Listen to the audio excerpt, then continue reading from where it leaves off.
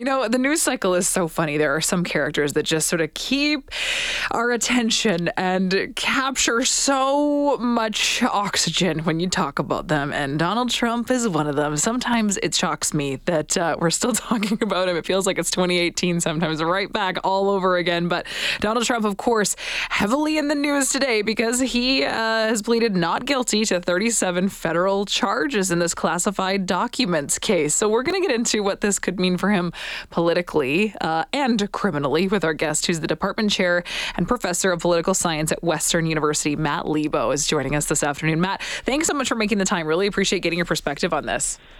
Sure.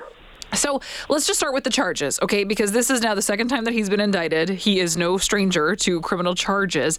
This is pertaining to him holding illegal documents, right? Is it as simple as that? Well, he held illegal documents and then, he held classified documents. Right. He was asked to return them. He hid them. He gave back some, moved some around more. He obstructed justice. He had his attorney lie, and his aide lied. And so there's all sorts of steps here. Had he taken the boxes and then when asked for them, given them back, then I don't think this would have happened. And yet, here we are. Sometimes the things that you think won't happen with Trump happen anyways, and we're talking about it now. So explain the not guilty plea. I mean, this isn't exactly a shock. Well, no, that absolutely is the least shocking part about it, that he's pleading not guilty. There are 37 charges. The indictment was released, and it shows that there's an awful lot of evidence there, and different kinds of evidence that involving one of his former lawyers, involving recorded conversations. There's his co-conspirator there, Nada, is also charged, and I think pled not guilty today. So there's an awful lot there, and 37 charges that carry a lot of potential prison time. So this is really serious. And we can go down a few different roads of hypotheticals here about what he could be facing in terms of prison time. But to add another layer of this, he also has said that he is going ahead with this campaign for presidency for 2024. And he is so far looking like he's going to be the Republican candidate, right? He's leading the charge. He's got a ton of support. Yes, he is. Polls are showing him really far ahead for the Republican nomination, and it's early, but it's not that early. If somebody was out there who had a good chance of beating him for the Republican nomination, we probably would have heard of them by now. There's a chance of collapse, but yeah, we've been saying that for 8 years now. So he's looking in good shape for the Republican nomination. You can run for president when under indictment. You can run from prison if you're in prison. So as long as he wants to keep going forward, he can until the voters give up on him.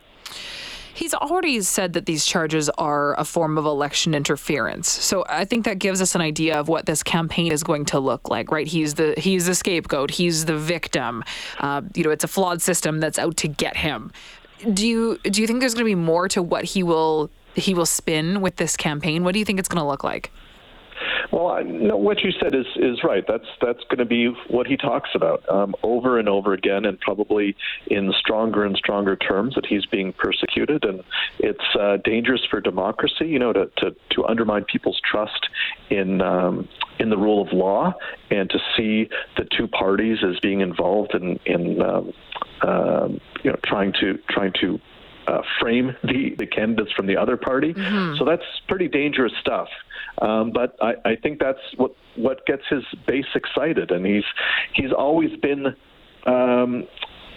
His view of how to win an election has always been unusual, in that he sees getting his people as excited as he possibly can as the way to victory, as opposed to trying to find another 5% of people in the middle.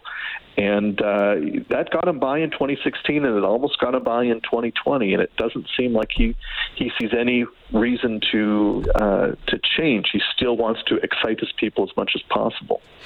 I'm so glad that you mentioned that it's dangerous for democracy. democracy, because I really wonder what the ripple effect of this could potentially be. And like I said, we're kind of running down a few different hypotheticals, right? If he wins the Republican nomination, if he wins the presidency, what that could all look like. But I wonder, in a country like Canada, where we're arguably influenced by American politics, what do you think that does to our state of mind and to our security and trust in these democratic systems? I think it's a good lesson for Canada. Political parties can fight with each other, but they need to have a shared understanding of what the truth is. They need to have a shared understanding of what the rules of the game are, and be okay with punishing people from either party if they break those rules. And in the U.S., they're getting quite far away from that. It's not just that Trump is breaking the rules and claiming that he's being persecuted. It's that so many people in his party are saying the same thing. The Marco Rubio and Nikki Haley today said she'd probably pardon him. There's all sorts of other leaders in the Republican Party that are calling this persecution. And did he do anything wrong? Well, so did Hillary Clinton, so did Hunter Biden, and just a refusal to say, we're going to look at the evidence of this case, and if somebody broke the law, if somebody held classified documents and was showing them to Kid Rock, we're going to decide that that's wrong, and we're going to do something about it. You can sort of see where this will potentially go if it does go to trial, what the arguments will look like, the arguments for his innocence. And so I wonder what that looks like if we get to a point where he is really facing down these charges. Will he ultimately get away with them? Because this isn't the only one. As we mentioned, he's been indicted in another case. He's facing criminal charges when it comes to the January 6th insurrection. So is there nothing that can land? I wonder, too. I don't know. This is so unprecedented. I do imagine that this will take a long, long time, that court proceedings will be drawn out. I don't expect there to be verdicts before November of 2024. Right. It could be faster than that. But there's all sorts of different possibilities that these trials are ongoing, and he wins, and then the verdicts come down. I can't imagine that. But I think it does make the election quite different, of course, with these things hanging over him immediately. He'll be attending Republican debates in just a few weeks with all these, really under arrest. There are so many questions about this. As you mentioned, when this could all go to trial, and will it happen before the election or not? I mean, I think if this was fast-tracked and he was tried before then and found guilty, then that's going to cause such a state of mistrust and uproar based on the way that will then be spun. He could win the presidency even if he was convicted. And then could he not just exonerate himself? What would that look like? I guess that's what it would look like. He would, if he was elected president, and then he could potentially pardon himself. Nothing would surprise me at this point. Would that surprise you? It wouldn't surprise me if he pardoned himself, no. But at this point, I would be surprised if he won re-election.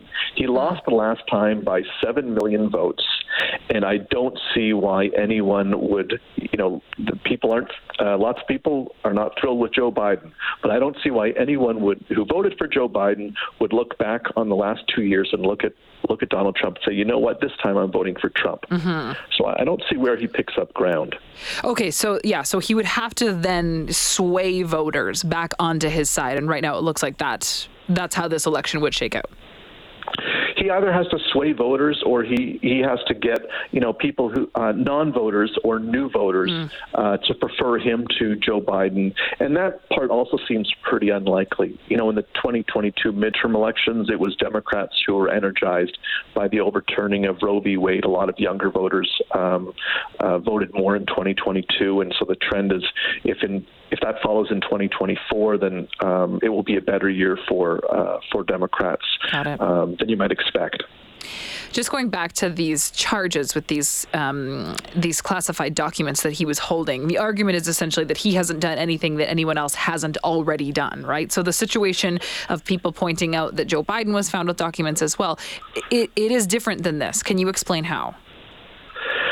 I suppose those arguments, they might fire up his base and get some voters to ignore these when thinking about who they're going to vote for. But in terms of arguing your case in court, I think that they will be pretty weak. There are cases, of course, where there have been classified documents that have been held by people outside of the presidency or people who've mishandled documents.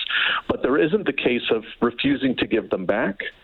And there isn't the case of hiding things from lawyers, the obstruction of justice.